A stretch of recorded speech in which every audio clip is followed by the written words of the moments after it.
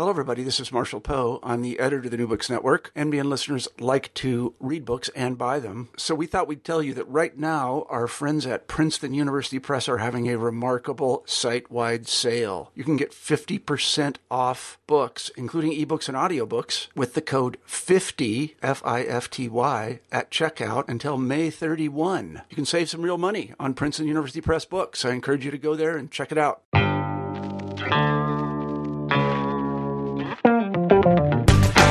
Welcome to New Books in Critical Theory.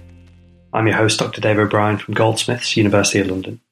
On this episode, I'll be talking to Dr. Zoe Thompson from Leeds Beckett University about her new book, Urban Constellations, Spaces of Cultural Regeneration in Post-Industrial Britain.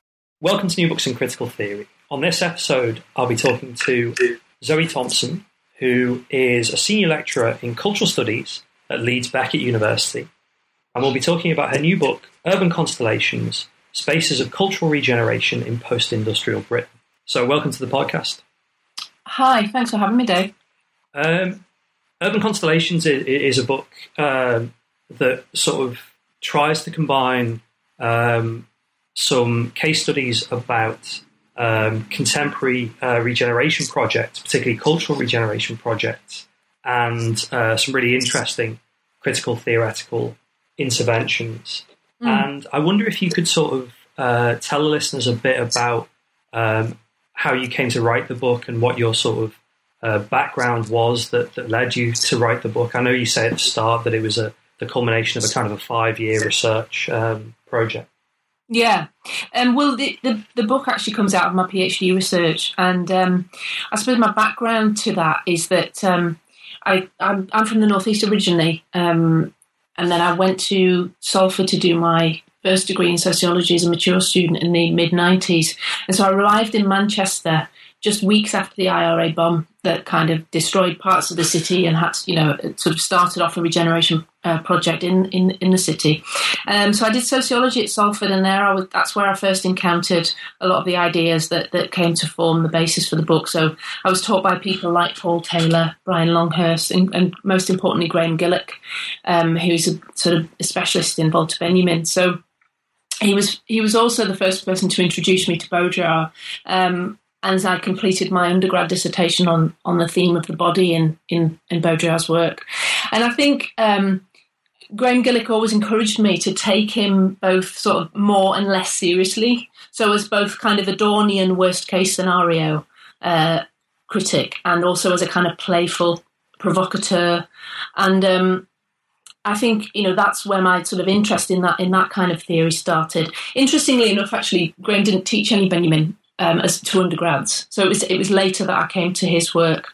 So then after I graduated, I worked for a couple of years, during which I completed an MA in cultural studies at what was then Leeds Met, and I did that part-time. And there I encountered Will Merrin, who was another Baudrillard specialist, and Ross Abernett, who is sort of specialist in continental philosophy and postmodern thinkers. And I'd already decided that I did want to go into academia and do a PhD, so I kind of ran the funding gauntlet and ended up at the University of Birmingham, where I was a graduate teaching assistant, and I completed an MA in social research there with them, and then my PhD, which was AHRC funded. And that's where the book sort of starts, really, in the sense of it's out of that PhD project that the book emerges. So, so that it was the sort of concentration of being in different northern cities and this sort of being interested in the sort of critical repertoire of Benjamin and Baudrillard and trying to put those two things together that was the sort of catalyst to that project, really. And then after I finished the PhD, I worked on an NIHR health research project based between the NHS and the Universities of Leeds and York. And then I've been at Leeds Beckett since 2012 in the School of Cultural Studies. So it was around ideas about urban change, transformations of post-industrial cities that's sort of been my abiding interest, really. And this has been a major kind of academic, but also practical question that's really kind of been something that cities around the world have had to deal with. So, it's not a peculiarly kind of British phenomenon to see cultural organisations and specifically cultural buildings used to kind of change places. and you use 4 examples, which the Lowry in Salford, which is a kind of city that's sort of next door to Manchester, but has been absorbed into Manchester. The Deep in Hull, which Hull is a kind of smaller northern city on the north coast of the UK, but it will be UK City of Culture in 3 years' time, I think. Yes, 2017, I think it is. 2017. The Sage in Gateshead, which is the kind of the other side of the river to Newcastle, which is a city in the northeast. Then the Public in West Brom, which is a place just outside Birmingham. And so in many ways, there are kind of, these are big towns, big cities, but they've got these kind of interesting, bigger places that they're kind of part of.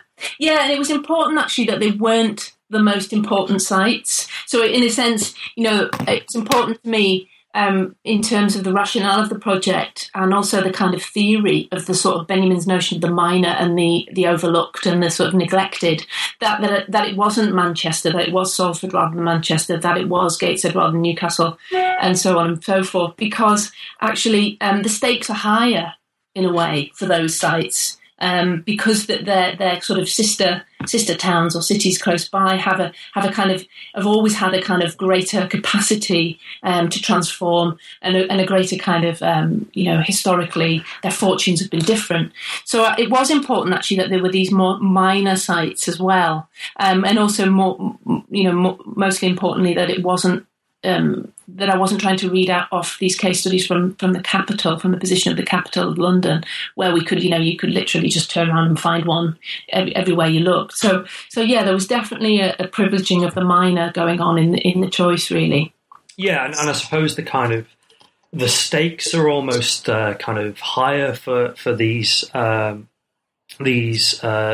or maybe more peripheral places because to an extent, they kind of they gamble quite heavily on these cultural buildings for a variety of, in some ways, kind of rational or, kind of hopeful or optimistic projects, but in other ways, really kind of fantastic in, the kind of fantasy sense of the term. Sure. Ways of sort of changing themselves. Absolutely, yeah. So that was important that there were these more peripheral sites and actually and as well as that, it was about the fact that they were all funded by public money, so that it was national lottery money that was one of the chosen criteria that they were funded through, and that obviously they were staging arts or culture in some way.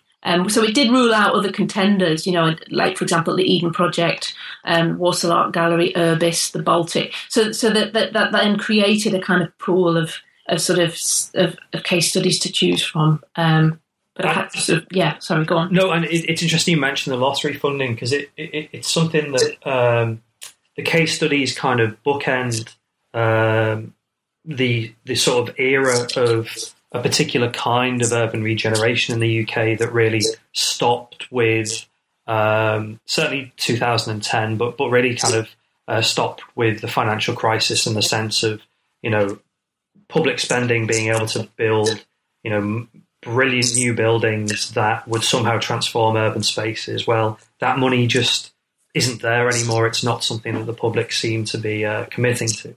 Absolutely, and I think it's interesting in a way that it's certainly that's when I was coming to write the book that it felt like the right moment because there was this sort of flourishing of a very short period, really, in sort of British culture around these sorts of projects. Marked possibly by the sort of the end of the 90s, the sort of millennial optimism, and then, as you say, this sort of financial crash. But interestingly, like the building, like the public, which sort of already falls out of love with that mode of regeneration sort of prior to the financial crash, which sort of adds an interesting layer of, on the one hand, the sort of economic circumstances that produce these buildings, but also the kind of waning of that towards the sort of, late 2000s when actually the sort of the ability for them to actually do the job that everyone hopes they'll do is starting to become a bit sort of questioned and questionable. And it's interesting the kind of, we touched on this idea of, those buildings being there to do particular jobs and, the kind of fantastical elements. And you use this term to kind of describe all of them, which I think is quite interesting. You call them dream houses. I wonder if you could sort of say a bit about that term and where it comes from, why you thought it was useful. Yeah, well, this is a term that comes from Benjamin's Arcades project, which is his kind of unfinished magnum opus that he writes about the city in the 30s. And he counted among the sort of 19th century dream houses when he's looking at Paris, buildings such as the Arcades, railway station, winter gardens. And these were sort of new structures that began to appear in the urban centres of modernity that were sort of a triumph of technology and innovation over nature. So the sort of arcades turned the street into an interior. The railway stations were hubs that transformed space and time through rail travel. You know, the winter gardens beat climate restrictions through their heating and made tropical plants available for visitors all year round. And I suppose we could think of sort of, in the British context, you could think of a building like Crystal Palace, a sort of famous British dream house, a glass and iron marvel, a feat of engineering. And for Benjamin, that was both a kind of showcase of the spoils of the British Empire at the World Fair and also a place where audiences were first trained to look at commodities and sort of trained to become consumers. So for him, the notion of the dream house is about the way in which buildings carry within them sort of both the utopian promise and the failure of a particular historical period in which they were conceived. So when they're examined either at their inception, which is what I'm trying to do here with these buildings, or as Benjamin did in the early 20th century when they're on the verge of ruin, he argued it's possible to sort of make visible these promises and these hopes and dreams of the society and culture that produced them. So that's where the term dream house comes from. And I thought this was a really fitting way to actually think about these recent projects of cultural regeneration in the UK, and particularly the projects conceived and built around the millennium, because at the moment of their inception, they were filled with the sort of promises and dreams of transformation for their locations. I mean, I didn't quite expect to have to be able to examine a ruin so soon, you know, with the public. So, but I'm arguing, I think, in the book that the buildings I look at are the sort of latest version of this phenomenon that Benjamin noticed in the 1930s. Benjamin is clearly really, really important to the book. You know, he's a central figure in the text, and the other kind of key thinker is Jean Baudrillard, the kind of high priest of postmodernism and hyperreality and these kind of ideas. And I wonder if you could say a bit about why those two thinkers are important and the role they play in your analysis of the 4 case studies. Sure. I mean, I think what's important about them both is the subtlety of their thought on the urban, really. I mean, both thinkers pay attention to the kind of surfaces of the city, and they're also both concerned with the technical transformations of the image and how that then translates into the spatial organisation of cities, really. So architecture as a media form, if you like, is a way that they offer us something new and novel about understanding the urban. So I think if we take Benjamin first, I've already mentioned that through the concept of the dream house, he kind of offers up a way to think through some of the promises and the failures of modernity. So through the notion of the messianic, which I trace throughout the book, is where the political lies in his work, I would argue, what I call the kind of hopeless hopefulness. Because the messianic is the yet to come, the promise that's still to be discharged at a future point, a kind of generational responsibility. And I think that's a useful way to understand these projects. Because of this, they were on the one hand heralded and celebrated, and on the other hand, they kind of perhaps offer up a more dubious or commodified experience of culture.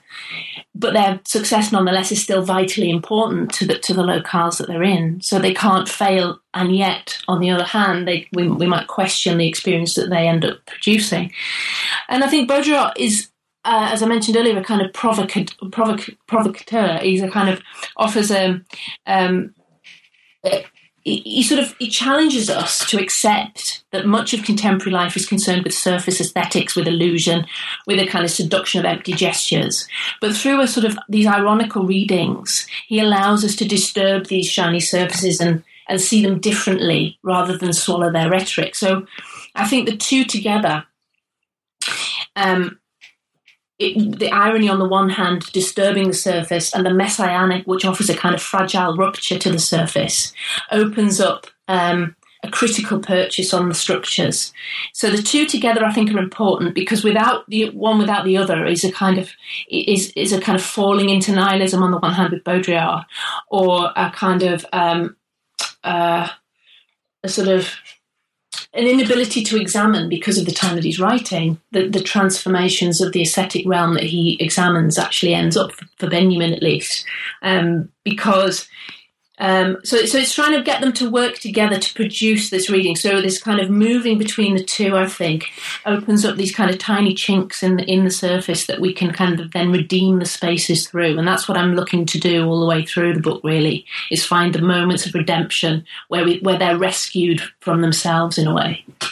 The other thing to kind of develop from that is the different kind of economy you're interested in, and you attempt to apply these, I guess, kind of paradoxical but potentially redemptive figures too. And that comes in the difference between the kind of political economy of buildings, which you say, is there, but you're not especially interested in, and then the symbolic economy of urban spaces. And I wonder if you could say both, why it's important to study the symbolic economy and how that might be different from, say, a political economy approach.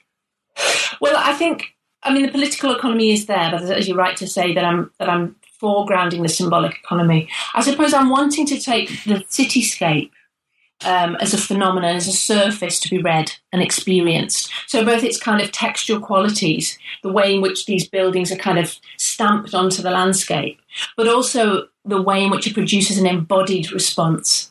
So I'm interested in how the buildings, and as we encounter the buildings, they make their marks on the landscape, but they also produce an effect. So we encounter them sort of as both visually and in an embodied way. So it was about starting with the building and taking it as, at first sight, if you like, and working backwards from that, peeling off its layers or disturbing its surface, depending on which concept we use. The political economy stuff is important. That it is still important. But I wanted to start with how we first encounter spaces as individuals.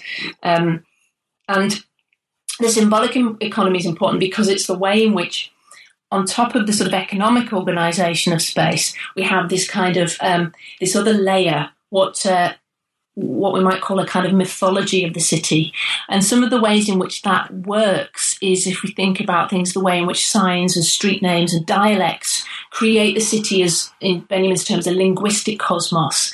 So this then opens up the possibility of understanding how places are then both real and imagined, which is sort of straightforward political economy reading doesn't offer, in a sense. So in that way, architecture is evidence of that real and imagined notion of the urban, which we can't quite get at through a more conventional economic analysis. So I suppose it's a more, what I would call a psychogeographical starting point that pays attention to the symbolic elements, both, but also the visual and the embodied. Yeah, and these elements of real and imagined, and the visual are really kind of present in the first case study, which is the Lowry in Salford, where you begin from a particular painting by Lowry that kind of captures people going to a football match, and then kind of move through a variety of different reflections on the building to make an argument about how the building is at once a kind of very problematic intervention into urban regeneration, but also might have a redemptive and almost kind of collective notion of art and culture behind it. Yeah, I think, from the start, the Lowry has this kind of awkward juxtaposition between the centre itself and the stuff that's in there. So the fact is that Lowry's art was never actually intended for the centre. It just so happened that Salford had the archive, and they were able to move it into the building. So it's evident when you walk through that space that the galleries are kind of tacked on. There's a kind of added on feel to them. So there's this curious sort of sense in which the building's named after him, but he has this sort of he's not. He wasn't there at the start, if you like. Nonetheless, the presence of his art, I'm arguing in the book, works to redeem the space away from that notion of an empty site of corporate culture, because it makes visible the various chinks. So, between the past and the present urban life, his crowd scenes sort of point to another version of urban life, a kind of collective effervescence. And I think it's important that the centre then can reignite that possibility for visitors and to kind of show the discrepancies between then and now, not in a nostalgic way.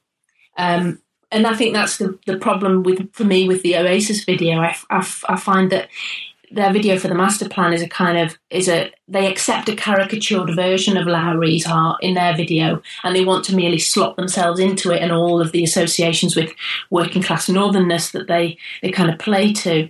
But that's not what Lowry's doing, and I think he's misunderstood as an artist of nostalgia, really. The cities that Lowry paints are not painted with a nostalgic eye, but rather a critical eye. So his eye goes to the urban oddities, to the figures, the sameness and the difference, the sort of institutions of working class culture, the church, the football ground, the factory. And because those images are on the wall in this centre, we look out to a very different landscape. And I think it prompts visitors then to ask those questions about class, about who comes to the centre, about where are the working class now, who is the centre for. So he becomes this kind of destructive character in a way. He wasn't meant to be there, but that actually he ends up being the thing that, or his art at least, ends up being the thing that prevents the centre from a kind of straightforward, commodified cultural approach. Now, in a way, the second case study, The Deep in Hull, it is in some ways completely different. And I found the starting point quite interesting as well, because to an extent you go straight for the gift shop and kind of begin your analysis there. And The Deep also as being, a kind of clearly a cultural space, but not a cultural space in the way that we'd view a sort of a traditional art gallery or concert hall. I do start in the gift shop. Again, this privileging of the minor. So I start with the snow globe, the kind of, in a way, the most insignificant moment in the building, or the most insignificant sort of throwaway disposable souvenir. And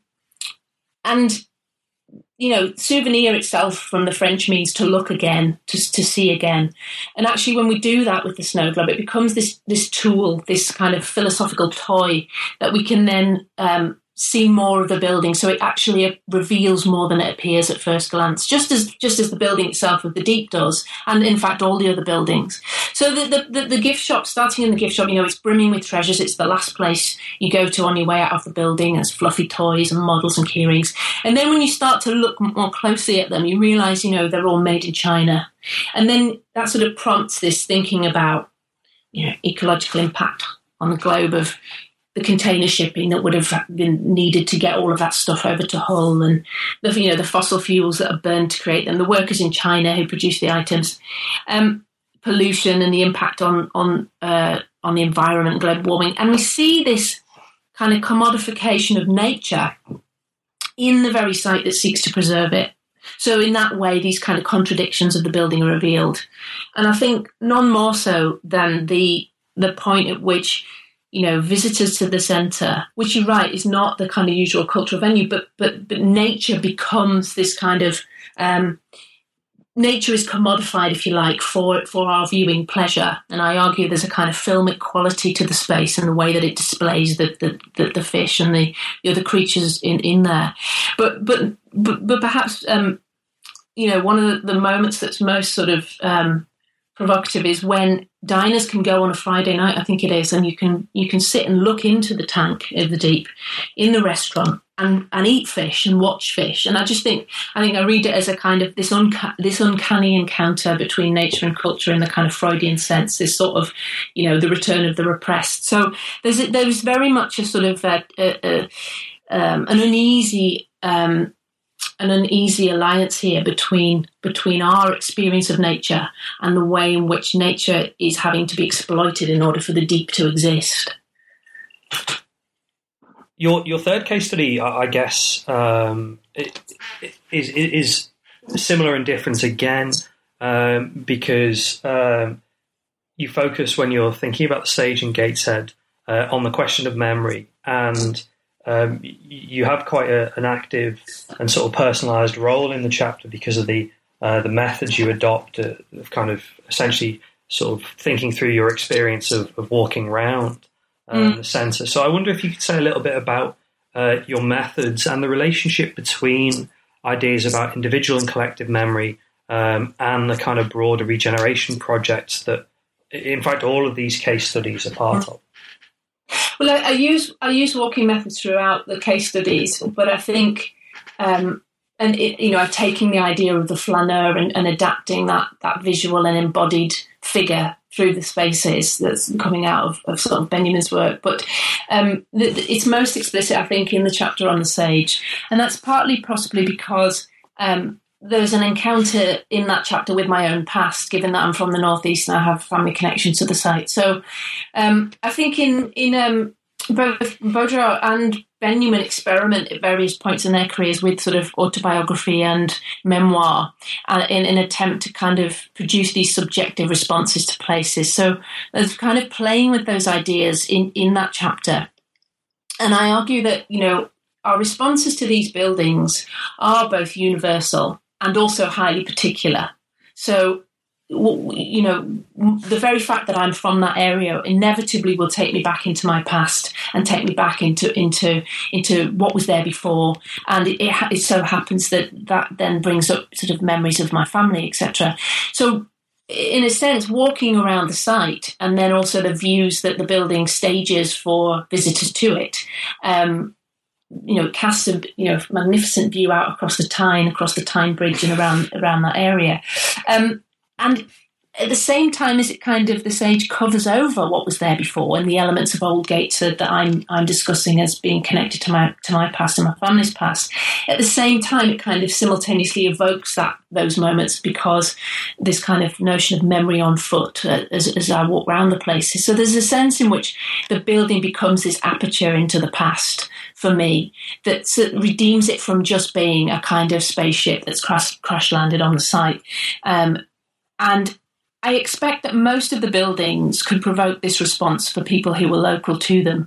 Clearly, my response to the sage is going to be different, perhaps, Dave, from yours. But I think that it's important to register those local effects and those subjective responses, because I think that's where that embodied sense is felt actually when we encounter these spaces. The final case study. I think it might be worth dwelling on for a little bit because it captures, I guess, the kind of the hidden risks that underpin the other three case studies. A sort of a story about, in some ways, the kind of the failure of how these cultural buildings can be used to regenerate places. I'm thinking in particular how both the Lowry, the Deep, and the Sage, you have to read in, I think, quite kind of interesting and provocative ways in order to open them up to critique. Whereas the public in West Bromwich, there's a really straightforward story of here is a building that kind of closed before it opened. So I wonder if you could say actually a little bit of detail about the story behind the public, and then talk about what it might mean as a premature ruin.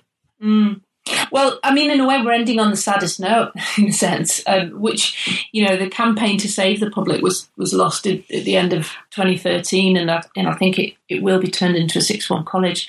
But when I began this project in 2005, the building was already halted, so it had run out of money, and it was this kind of forlorn, empty shell. So it was already ruined before it was finished, and it prompted me to think through what that might mean. As the research sort of progressed, the project was beset by a number of setbacks and failures and halts, and eventually it stuttered open, but only to sort of see the technology in its galleries fail, and then it have to be closed again. So there's this kind of endless sort of deferral in sort of Derridean terms, or what I would like to sort of claim for it as a kind of messianic cessation in Benjamin's terms. So these fits and starts, I think, start to raise questions about its rationale.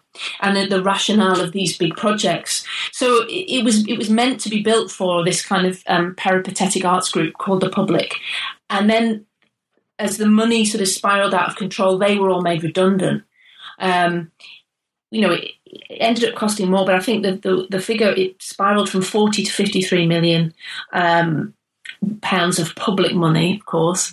And then it also prompts the question of the notion of these kind of star-architects, these kind of famous architects who are sort of brought in to build these spectacular buildings, because Will Alsop, who was the original architect, didn't end up finishing the project. And then when its galleries broke, the whole notion of the fact that the building itself didn't really have anything in it, it was there for the public to make their own art, started to, raise questions about who is this for and what is this project for? And actually, what can we expect from such a project? How does it translate to the local communities for whom it's intended, but who then don't recognise it, don't feel that ownership and that sense of connectedness to it? So I think that notion of the premature ruin and the ill-fatedness of the building allows for an interrogation of sort of important questions about public engagement with culture and what that might mean. And it's certainly not to celebrate the ruin. In a sense, it's to use the story of that building to ask very sober questions about who and what it was for, really, and the ability that these projects have to actually transform their locales for the better. So I think, its setbacks also, as we've discussed earlier, did signal ahead of the financial crisis a kind of collective weariness with that cultural regen formula. The big building, famous architect, post-industrial site, a kind of cultural ennui with this sort of project. And so rather than a kind of economically deterministic, there's no money for this kind of thing anymore, blah, blah, actually the fatigue with that idea was already present in the public. So I think it's actually a really important, if we redeem anything from that premature ruin, it is asking those questions about the ethics of these buildings, really. And the book concludes by sort of being quite open and honest about the ambivalence of the analysis, but that ambivalence carries through into the idea that it's probably still better for these spaces to exist than for them to not exist. And this manifested itself in, and I might have sort of slightly misread this, but in the idea that kind of in this analysis, Benjamin beats Baudrillard, as it were, that his version of kind of critique and ambivalence is kind of, if not better, but more appropriate than Baudrillard. And I wonder if you could kind of talk through the book's ambivalent conclusion and how those two thinkers struggle in that conclusion. Yeah, I think it does. I do end on an ambivalent note, but I do still think it's better that they exist. The intention was never to was always to be critical of this sort of latest mode of sort of urban change, but was never to be, sneering from the sidelines at these projects, because they are very important. They're vitally important for the areas that they exist in for all kinds of reasons, not least economic. And I think that in the end, it does come down to a leap of faith, and the kind of the fragility of Benjamin's reading still allows that possibility of political transformation, even though it is weak and even though it is fragile. And I think that whilst Baudrillard's is a moral position, there's no doubt that he takes seriously what he says, and he possibly believes that his position is the most moral. It's not a political position. His version of the event without precedent, that which arises from which we couldn't predict, that he uses, he terms the symbolic as against the simulation of the sort of image-producing societies, cannot be willed. It cannot be organised for, and it cannot be willed. And I think that for me, that is just a place that Benjamin allows us to step back from and accept some of the truth of that, but actually also still wait for that possibility of transformation.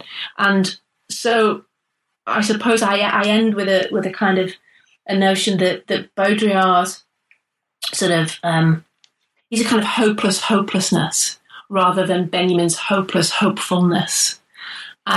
there's a sliver of difference, but it's important that it's there. I wonder, I mean, the book obviously has come out very, very recently, but I wonder where are you sort of moving forward with this kind of work? Are you going to be doing some more stuff around questions of culture and regeneration and urban space, or are you thinking about another project within cultural studies? I'm still interested in ideas of urban change and space and place, and I'm still interested in those kind of apparently minor moments of transformation that produce an understanding of sort of belonging and attachment to place. I've recently been working on a project with two other colleagues. We got some money for a project entitled Media and Place, which focuses on West Yorkshire, and there are various projects in as part of the bid, and we're looking at public engagement with sculpture at Yorkshire Sculpture Park, with urban guerrilla gardening in Leeds, rhubarb and Yorkshire identity, media tourism too, home Firth, and tourism practices across the region. So it kind of, this project, Media and Place, notes this sort of shift in cultural studies away from the merely representational, and it uses, all of the projects use walking interviews. So I'm taking that method with me from the book, if you like, and from that previous work to think through some of the more embodied practices of place as well as the cultural representations. Sounds really, really interesting. Thanks for listening to New Books in Critical Theory. I've been your host, Dr. Dave O'Brien. On this episode, I was talking to Dr. Zoe Thompson from Leeds Beckett University about her new book, Urban Constellations, Spaces of Cultural Regeneration in Post-Industrial Britain.